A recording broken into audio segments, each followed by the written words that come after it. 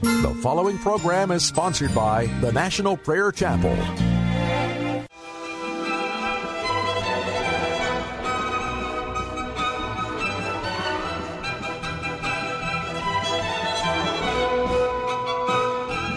It's time to blow the trumpet in Zion. Welcome to Pilgrim's Progress, brought to you by the National Prayer Chapel with Pastor Ray Greenlee.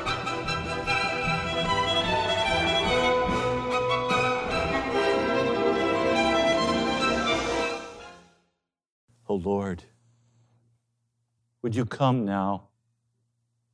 Would you move in this house? Would you let the human spirit be set aside? And would you cause your Holy Spirit to lift Jesus up? For Lord, we've come to this house for Jesus. Lord, we've come here because there's a hunger in our heart to be in your presence and to be filled with your glory, to be brought through in victory. Lord, we're just tired of words. We're tired of just human spirit power. Lord, we desire the fullness of your Holy Spirit. Lord, would you just remove now the veil from our eyes and uncover our hearts, Lord, regardless of what's in them, uncover them and let the glory of your presence shine in. Thank you, Lord. Lord, let me just step back and you step forward. So, Lord, the utterance tonight would be of your Spirit, without flesh. Lord, bringing the coals from the altar, the hot coals, Lord. Thank you, Jesus. Thank you, Lord. I pray in your holy name. Amen. The message the Lord has given me tonight is entitled, The Reward of Consecration. The Reward of Consecration. Have you ever noticed when you're about to go do something for the Lord Jesus Christ, the strangest eruptions will occur in your life? The water will run over the bathtub, have a fight with your husband, tempers will flare. Have you ever noticed after you're finished doing something for God, suddenly it seems like every door is open and the enemy comes sweeping in on your life and you're saying, why is this happening to me? The answer is found in consecration. I want to walk with you through the reward of consecration because I want you to receive this reward. I want you to have a testimony regarding the reward of consecration. This is not something that can be done in the flesh. This is something that must be done in the Spirit. We must begin where all consecration begins, and that is in crisis. If you have no crisis in your life, you are very unlikely to enter into consecration. Consecration to Jesus Christ is not something the human heart is wired to step into in time of peace. For some reason, the Lord knows He must bring upon us these times of great testing. And as He brings these times of testing, we then have the opportunity to step into consecration. As long as we're fat and happy in the world, things are going our way, life is a bowl of cherries, and there are no pits, there will be no consecration. The devil will just sweep us on, and we'll live the good life, and we'll go to hell. So consecration always begins in crisis. And the crisis we'll speak about tonight was in the life of Jacob and his grown sons and his daughter, the daughter of Leah. They're in the land of the Canaanites. They have been promised that this whole land will belong to them, but yet they are wanderers and strangers in this land. They are in this land by faith. They are aliens in the land God has promised to give them as an inheritance. And Leah's daughter, Dinah, decides she's going to go out and visit the women of the land.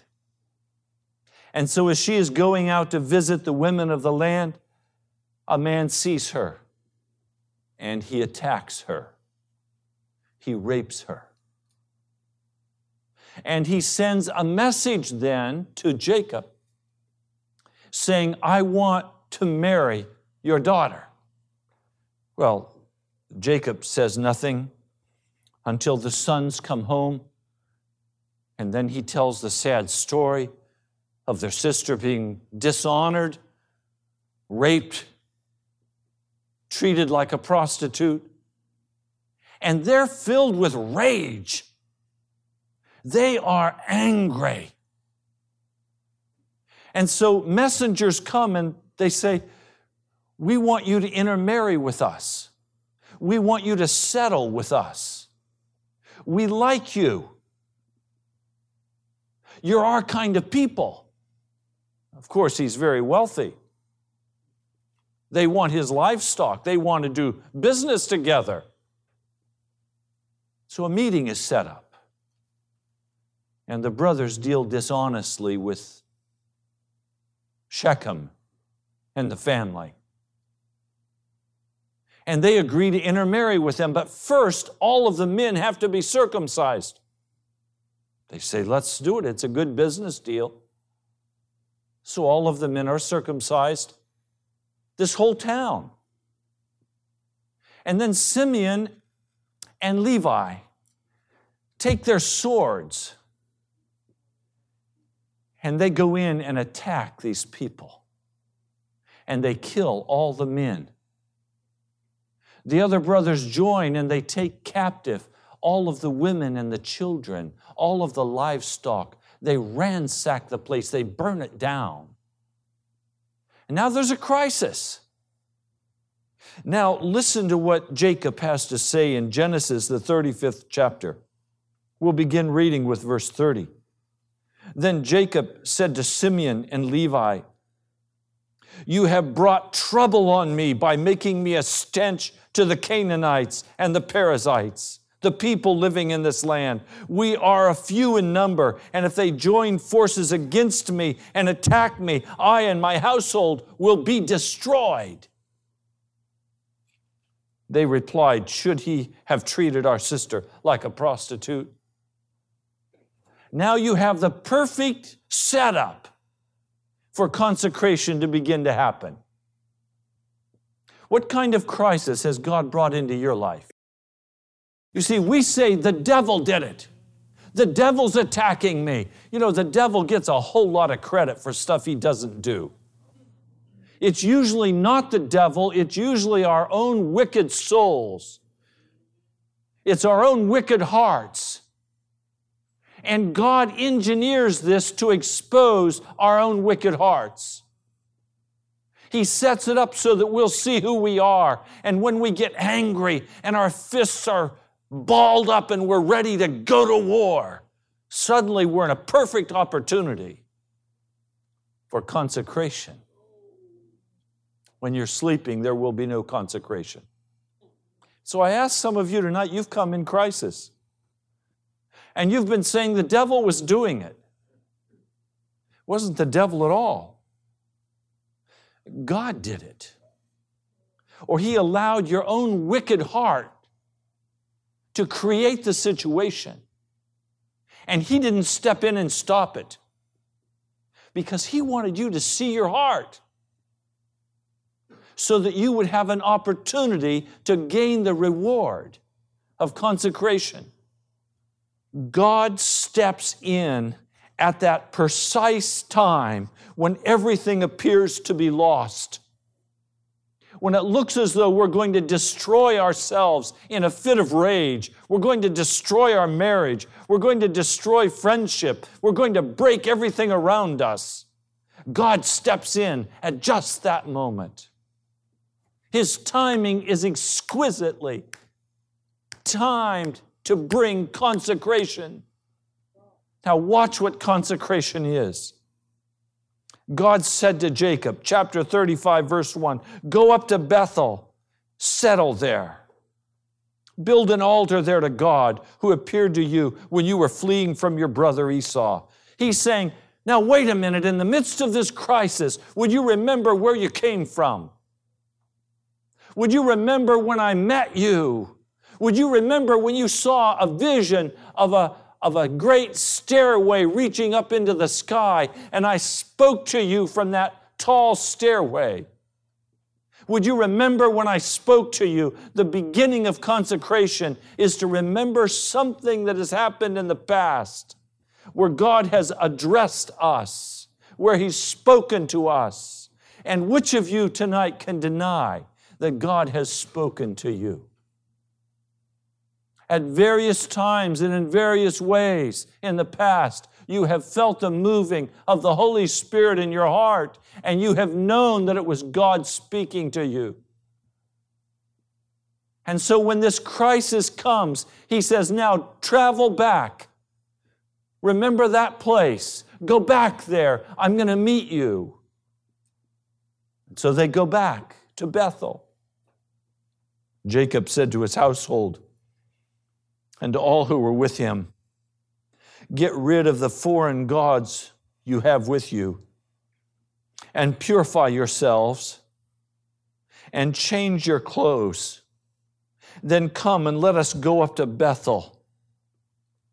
In other words, you can't just go back and expect God to meet you again in the same place He met you in the past if you take your sin with you. Because now you have more of an experience of the presence of God in your life. You've watched as He has worked. You've watched His miracles. You've seen Him move in your heart. You've watched as He's softened your heart. So He's saying to you now, look, let's deal with these idols once and for all. Come back and meet God at Bethel, but before you go to Bethel, drop your foreign gods off. Don't try to take your foreign gods back with you to meet with God. Remember that attitude you've been carrying? That self-righteousness that you carry? Those quick words of judgment that flow from your mouth? That excuse, that vindication? He's saying, just drop that off on the side and come on to Bethel. You don't need to accuse anybody anymore because you're the one God has the finger on. See, here's the problem. When crisis comes, we always think it's somebody else's problem. And the first step of consecration is to recognize it's not somebody else's problem, it's my problem. And God is saying to me, come back to Bethel. Come back and meet me where I once met you before, but don't come into my presence carrying your idols. Drop them off. You don't need them. I'm going to be there for you. So let your idols go. Some of you have idols that you constantly sit on. They're those little idols. They seem innocent. They just somehow bring comfort to your soul. He's saying, drop them off. Change your clothes. In other words, go take a bath. In other words, as you're going to go back now and you're going to meet with God, don't come into His presence dirty.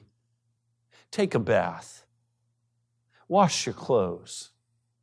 Now, you all recognize that the way you do this is by getting on your face before God and being absolutely honest with Him about how you feel and what you think and where you're at. so that you pour out before God all of these false idols that you've been carrying, and you tell Him what they are, and you say, I give them to you, Jesus. I give you authority over these things. You take them. And you also say to Him, I'm tired of my dirty clothes. You wash me, put clean clothes on me. I can't do it. If I try, I'm like a little boy playing out in the mud, and I'm trying to wash myself in the mud puddle. And what would happen? I'd just get dirtier. So this is a process of coming into the presence of God and just getting on my face. You don't have to have the crisis. But the crisis comes because we get in neutral. And we think everything's okay, and we think we can just go ahead and do what we want to do. And because we're neutral, because we're not pressing into God, because we're walking in uncleanness, then God lets that crisis come, or God even brings that crisis to reveal a mirror to us so that we can see our inner heart. Jesus didn't need a crisis to be consecrated.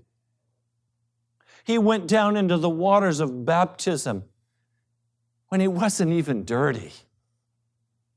But he knew that he was going to go out in that desert and meet God. And he went into that desert clean, even though he wasn't dirty when he went into the water.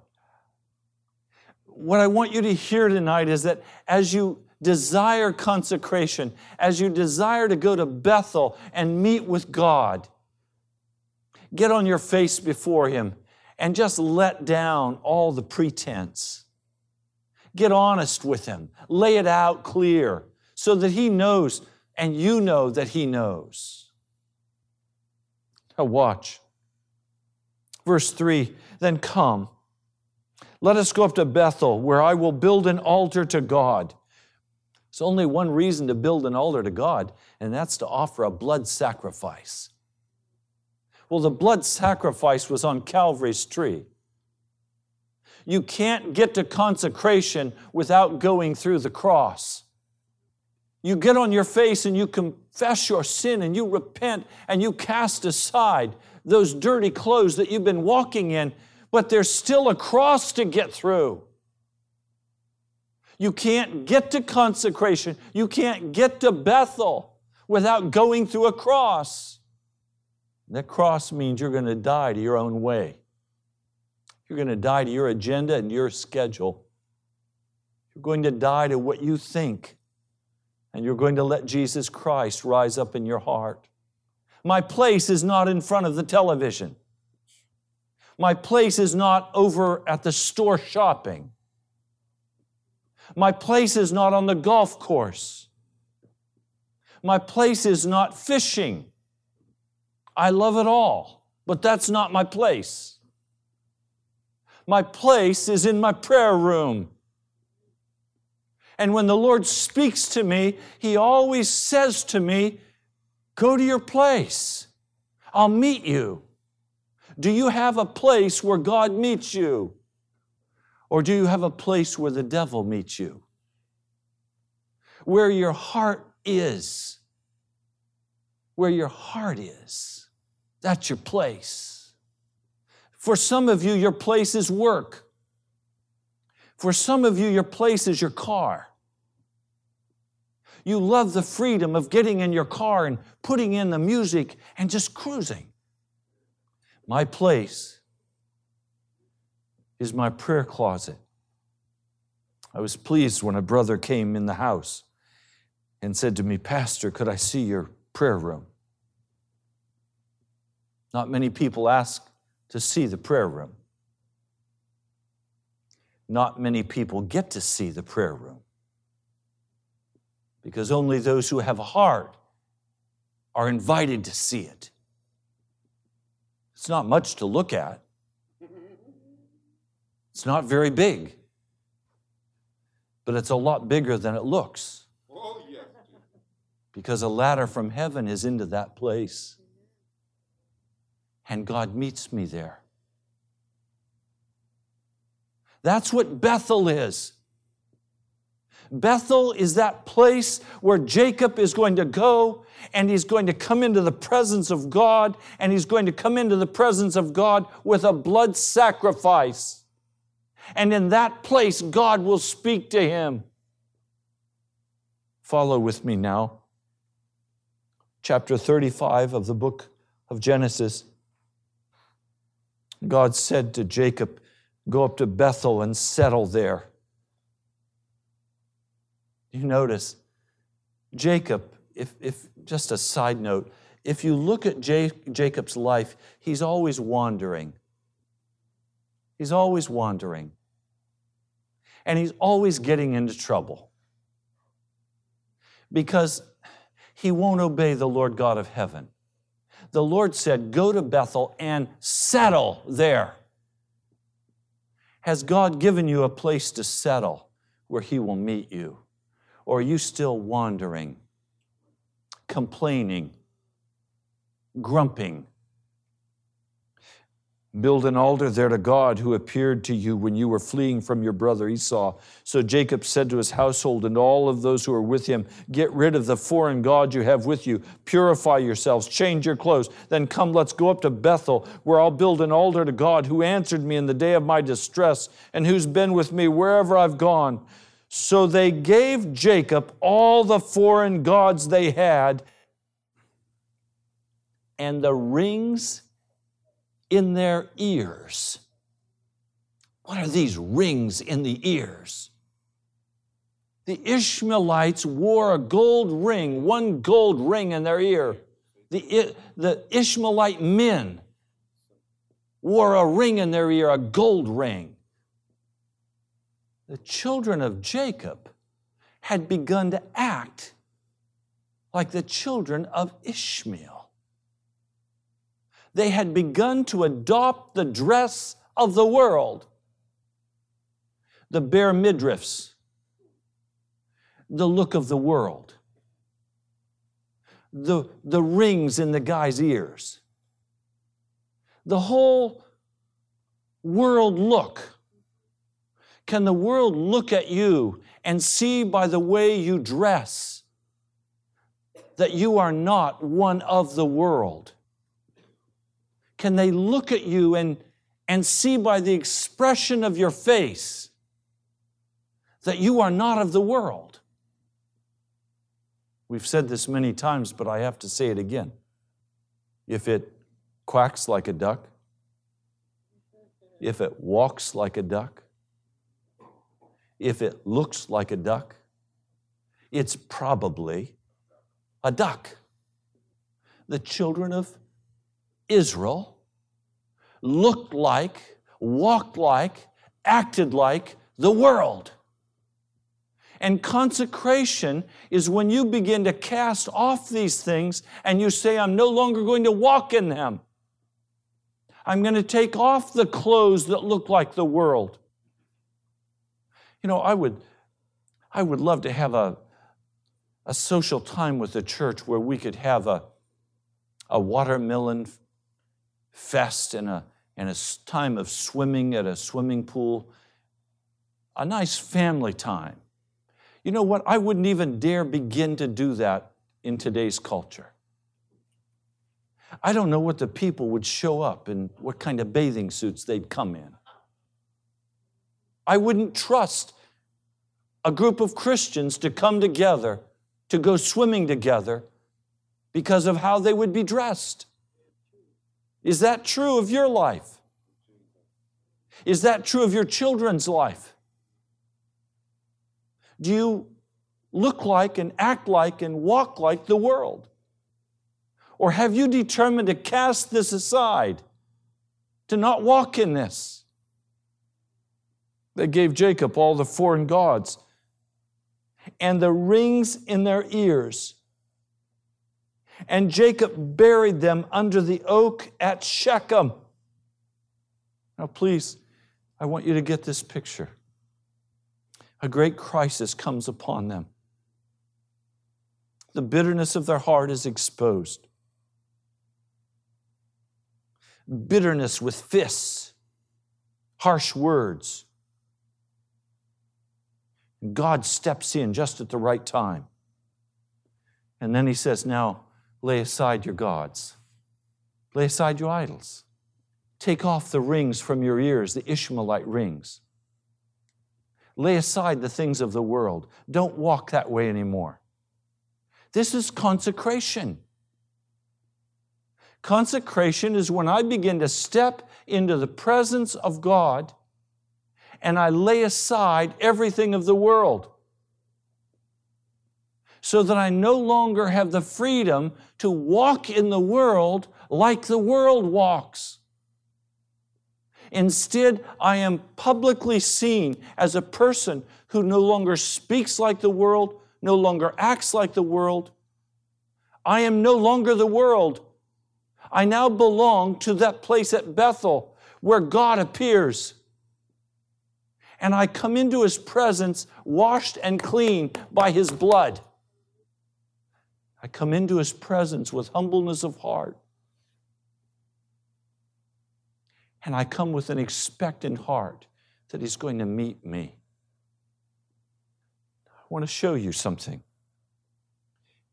And I want you to note that this pattern that I'm speaking about tonight occurs over and over and over in the Scriptures. Be sensitive and watch for it.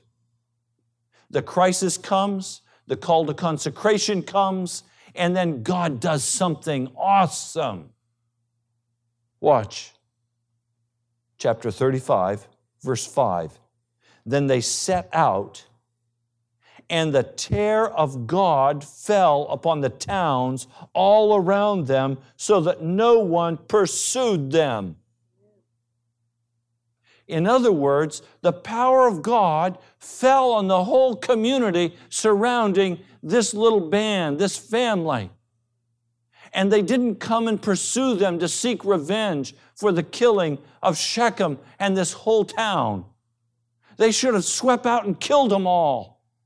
That would have been the normal behavior. But the terror of God fell on them. And the terror of God fell on them for only one reason. They had consecrated themselves. Now, hear what I'm saying. The reward of consecration is that God steps into your situation totally outside of you and moves in such a way that total deliverance belongs to you. In other words, I go through the process of getting clean. I repent of my sin. I turn aside from it. I determine no longer to walk in it. And then without my being in any way entrepreneurial, God steps into the situation and He releases me. That's not the end of the reward. Watch the next part of the reward. Chapter 35, they build an altar in verse 7 because that's where God had revealed Himself. And then look at verse 9.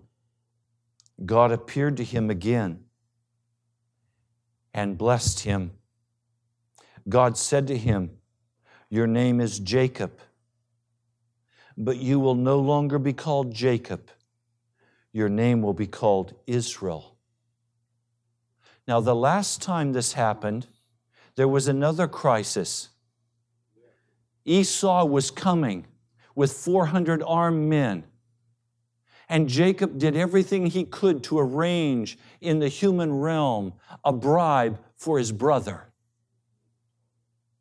But in the middle of the night, Jesus comes down and grabs a hold of Jacob and begins to fight with him. And they fight all through the night. And finally, as they wrestled through the night, Jesus reaches out and touches his hip and throws it out of joint. And suddenly Jacob realizes who he's fighting with. Do you know, it's so important for us to know who we're fighting with. It's so important to know who we're fighting with. You're not fighting with your husband. You're not fighting with your wife. You're fighting with Jesus for your soul. He's trying to meet you. He's trying to call you to your place, the place of consecration. So Jacob comes up out of this place, and when his brother meets him, they embrace and they kiss. And there is no animosity between them. What an incredible miracle of God. And now he has a new name. In this wrestling with God, he has been given a new name, and his name is Israel, meaning overcomer. But after he became an overcomer, he slid back into old Jacob stuff. And so God brings another great crisis onto his life. Have any of you been slipping back into the old Jacob stuff? You know what Jacob means? Heel grabber. I'm going to grab for myself what I think I want. I'm going to grab from my family what I think I want. I'm going to grab from my friends what I think I need. I'm going to grab at work what I want. I'm going to grab whatever I have to grab to take care of myself. We slip back into this Jacob role. Now listen, this should encourage your hearts. If Jacob could slip back and become a heel grabber again, and God didn't cast him off, He's not going to cast you off either. Instead, He'll bring another crisis to your life. And as He brings the crisis, your life will be exposed, and then you'll begin to cry out to Him, and He'll say, go to your place. Some of you have a difficult time praying. I can tell you why. It's not a difficult question.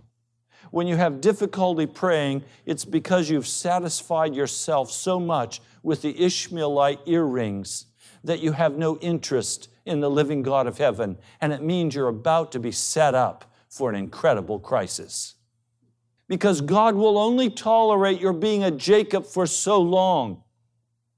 He'll only tolerate your being cunning and crafty and grabbing and greedy for so long. And then He's going to step into that deal and He's going to say, no, you belong to me. I own you.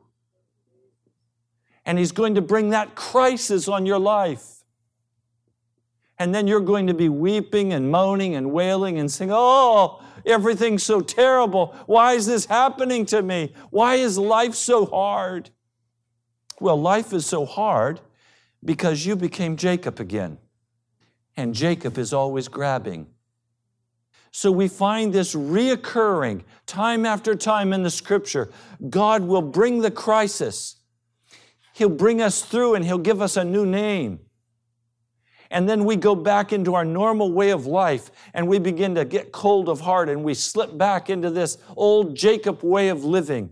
And then God has to bring another crisis upon us. And in that crucible of crisis, there is the possibility once more for us to become Israel, overcomer. And the Lord God of heaven then speaks to us.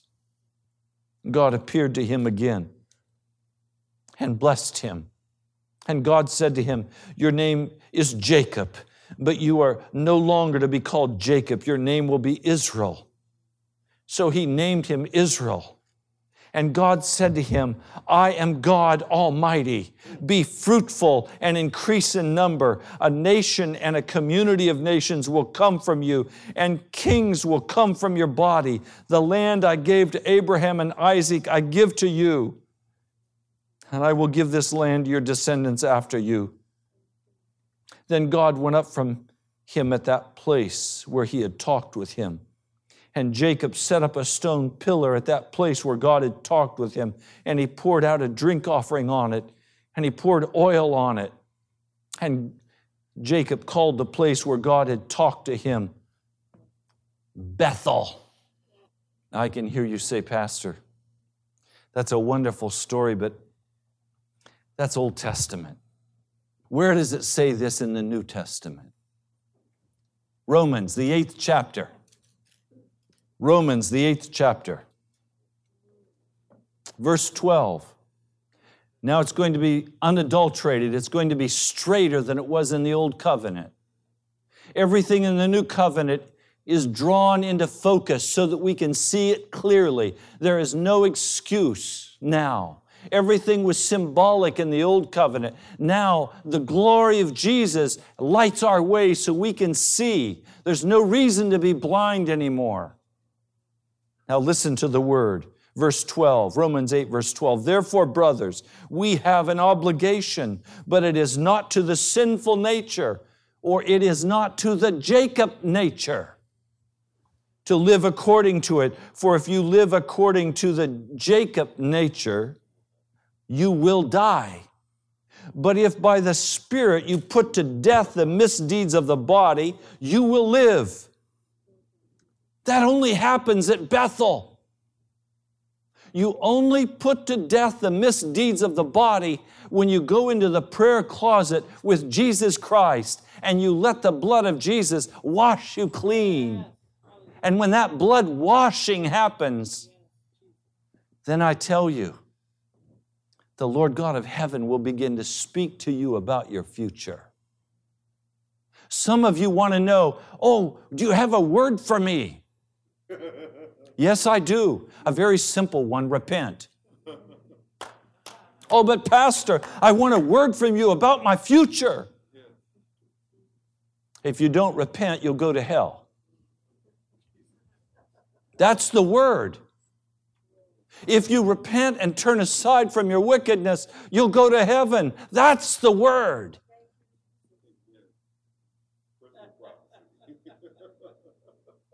I mean, one meeting, a woman standing up front claiming to be a prophet of God. And she points to somebody in the congregation and she says, you have a power boat and you're very concerned about whether or not that boat is sold.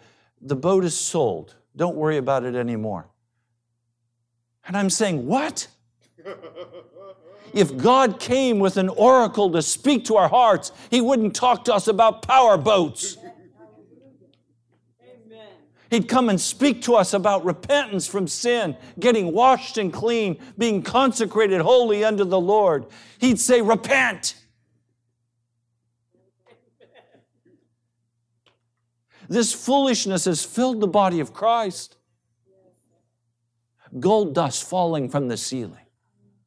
Diamonds falling from then I say stretch a whole big sheet out and collect it all and take it to the bank and pay your expenses. Now, don't play games with God. Because those who are led by the Spirit of God are sons of God. For you did not receive a spirit that makes you a slave again to fear, but you received the spirit of sonship. And by Him we cry, Abba, Daddy. That's the familiar term in the Greek. It means daddy, Father. The Spirit Himself testifies with our spirit that we are God's children. Now, if we are children, then we are heirs, heirs of God and co-heirs with Christ, if indeed we share in His sufferings in order that we may also share in His glory. What are these sufferings that are being referred to? The suffering is the crisis that God brings into our lives to cause us to recognize our condition before God and be utterly washed and cleansed. When that crisis comes in your life, it reveals who you are. When you get bumped up against, you know what sloshes out? What's inside of you. When somebody says something to you you don't like, what comes out? What's inside. And so we come, and the Lord begins to speak to us and say, if you'll get clean, if you will put to death the misdeeds of the body, you will live. Now, come on, Pastor. You can't really be serious. You expect me to walk righteously before God? Do you honestly expect me to do that? Yes. God expects you to do that. Not in your power, but in the power of the Spirit. He expects that all bitterness, all gossip, He expects that all despair, all accusation.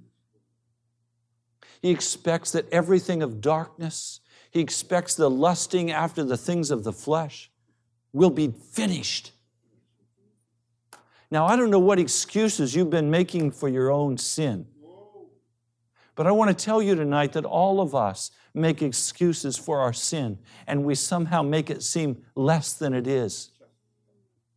Somehow our sin is justified. You know, my mama was that way. My daddy was that way. I can't help it. I just do the best job I can. What do you expect from me? And the victim part just comes out in power. The Lord expects us to walk in righteousness before Him by the power of the living Spirit of Almighty God. And some of you have thought the Holy Spirit was just to make people fall down and look funny. Thrills and chills. No, the Holy Spirit wasn't sent for that. The Holy Spirit is not a magician. He's not here for entertainment. He's a Holy Spirit. Oh, hallelujah. That means He is totally set aside from worldliness. He is not worldly. He is set apart unto God. He is God. He is righteous. And He expects us to be righteous. Now, I don't know how to say this to you. God's going to have to break our comfortableness with our sin. That's a sovereign work that only God can do. And part of my great heartache as I stand tonight before you is the recognition of how comfortable we have all been with our sin. We've been comfortable sitting in the mess. We've been comfortable with our family fights. We've been comfortable with our angry words. We've been comfortable with our playing victim. We've been comfortable with our sin. We're accustomed to it. It feels like normal life. We go out and get in the car tonight, and some of you on the way home, I know what you're going to do already. You're going to punch on the old music. And everything that's been said to you tonight, the devil's going to steal out of your soul because you refuse to let the Holy Spirit deal with your heart regarding your sin. You think you've dealt with it by coming and listening to a preacher talk about it. Do you understand? Jesus drew a line right down through the middle, and He said, half are foolish and half are wise. And then He even went further and He said, will the Son of Man find faith in the earth when He returns? In other words, will anybody be ready to be saved when I come back? Or will I have to send everybody to hell? Because we're American, because we're privileged, because we're educated, we think we're okay. Because we've worked hard at our jobs and we've taken care of our families, because we're responsible, we think we're okay. The Lord is saying, will you please go to Bethel? Will you go to your place, the place where you touch the throne of God? Will you go to that place and will you let the malignant beast be dealt with in our souls? The cancer that is fast taking over America. Will you let God deal with that in your heart? He can only do that in the prayer closet. We don't pray because we don't need to pray. We don't pray because the crisis has not come upon us so hot that we think we can get through. And the Lord's heart tonight is saying, could I talk to you about your future? Do you remember when God spoke to David about his future? And David went in and sat before the Lord and he said, Lord, who am I that you would talk to me about my future? He was overwhelmed to the point of tears. And now Jesus comes and He sits down with us and He says, could I talk with you about your future? If you're willing to suffer, if you're willing to turn aside from this sin, if you're willing to give up the world, I'm going to make you my co-heir over the kingdoms of the earth.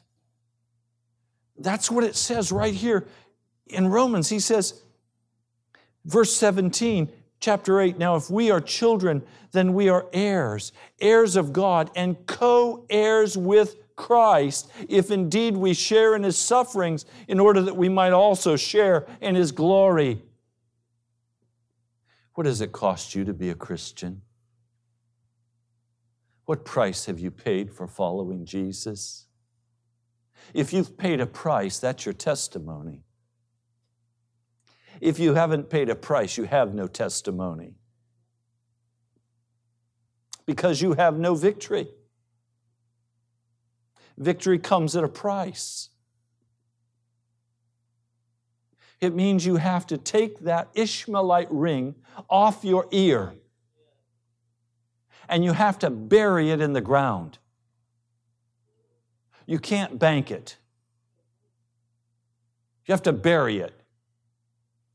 It means you have to wash your clothes. It means you take a bath.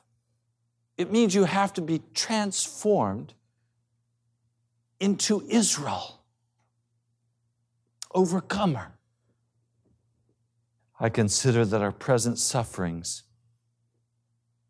are not worth comparing with the glory that will be revealed in us. The creation waits in eager expectation for the sons of God to be revealed. Do you get the picture? Standing on tiptoe, watching for you to come through in victory in Jesus Christ. Will you go to the prayer closet, brother, sister? Will you go to the prayer closet and will you get this work finished? Will you go to Bethel? If you will go to Bethel, you will receive the rewards of consecration. God will move in your life with majestic power, bringing you release from every sin. He will bring you into places of green pastures. He will bring peace to your soul. He will still the demons that taunt you. He will release you from being a heel grabber, and He will establish you as an overcomer. He will do it by the power of the blood. But you have to go to the prayer closet, and you have to fight it out with God. Verse 23, and we close here. Not only so, but we ourselves who have the first fruits of the Spirit groan inwardly as we wait eagerly for our adoption as sons, the redemption of our bodies. In other words, the law of the Spirit of life says that when I plant a seed in the ground, a seed doesn't grow up. A plant grows up. We plant ourselves in the Spirit, and the same old spirit man doesn't grow back up, subject to all of the sin of life. But what grows up is a victorious Christian, walking in power at the anointing of the Holy Spirit. And then that victorious Christian, walking in the Spirit, is groaning inwardly as we look forward to the coming of Jesus, when this body will be likewise planted and we will receive a spiritual body. Oh, I tell you, I am homesick for Bethel. And I was just there this afternoon. I am homesick. I crave. In fact, Brother David Wilkerson calls it his craving room. Remember that? His craving room. He calls it that because every ounce of his body, every ounce of his soul desired to be in his prayer closet. That's where the joy of life is found, in the presence of Almighty God, listening to Him, worshiping Him, walking in Him, experiencing His glory. But we can't stay there. He sends us out to do His mission and His work, cleaning the house, doing the job, selling the cars, working at the software company, teaching the children. But our hearts crave. We're eager to get back into that prayer closet and into the presence of God where we can commune with Him and be filled and overflowing with the anointing of the Spirit of God. And then terror will fall on our enemies. Do your enemies fear you tonight? Or do you fear your enemies? If you're fearing your enemies, it's because you have not spent time in Bethel. And it's time to go to Bethel. Thank you so much for joining us today. You've been listening to Pilgrim's Progress, brought to you by the National Prayer Chapel in Woodbridge, Virginia. Write to us at the National Prayer Chapel, Post Office Box 2346, Woodbridge, Virginia 22195, or visit us online at nationalprayerchapel.com. God bless you. We love you.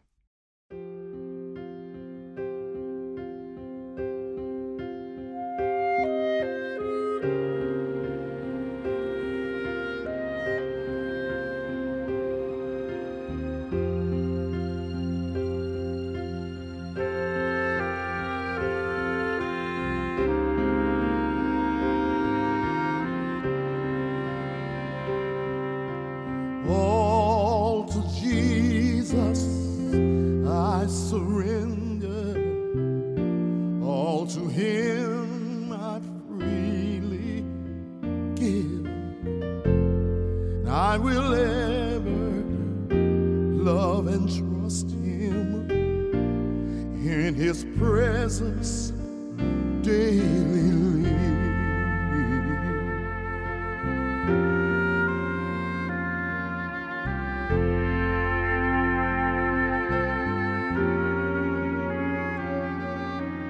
All to Jesus I surrender, Lord, I give myself to Thee.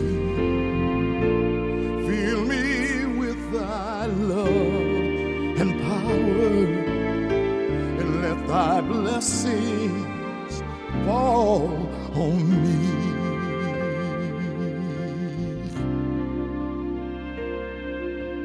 I surrender all. I surrender all to Thee, my blessed Savior. I surrender all.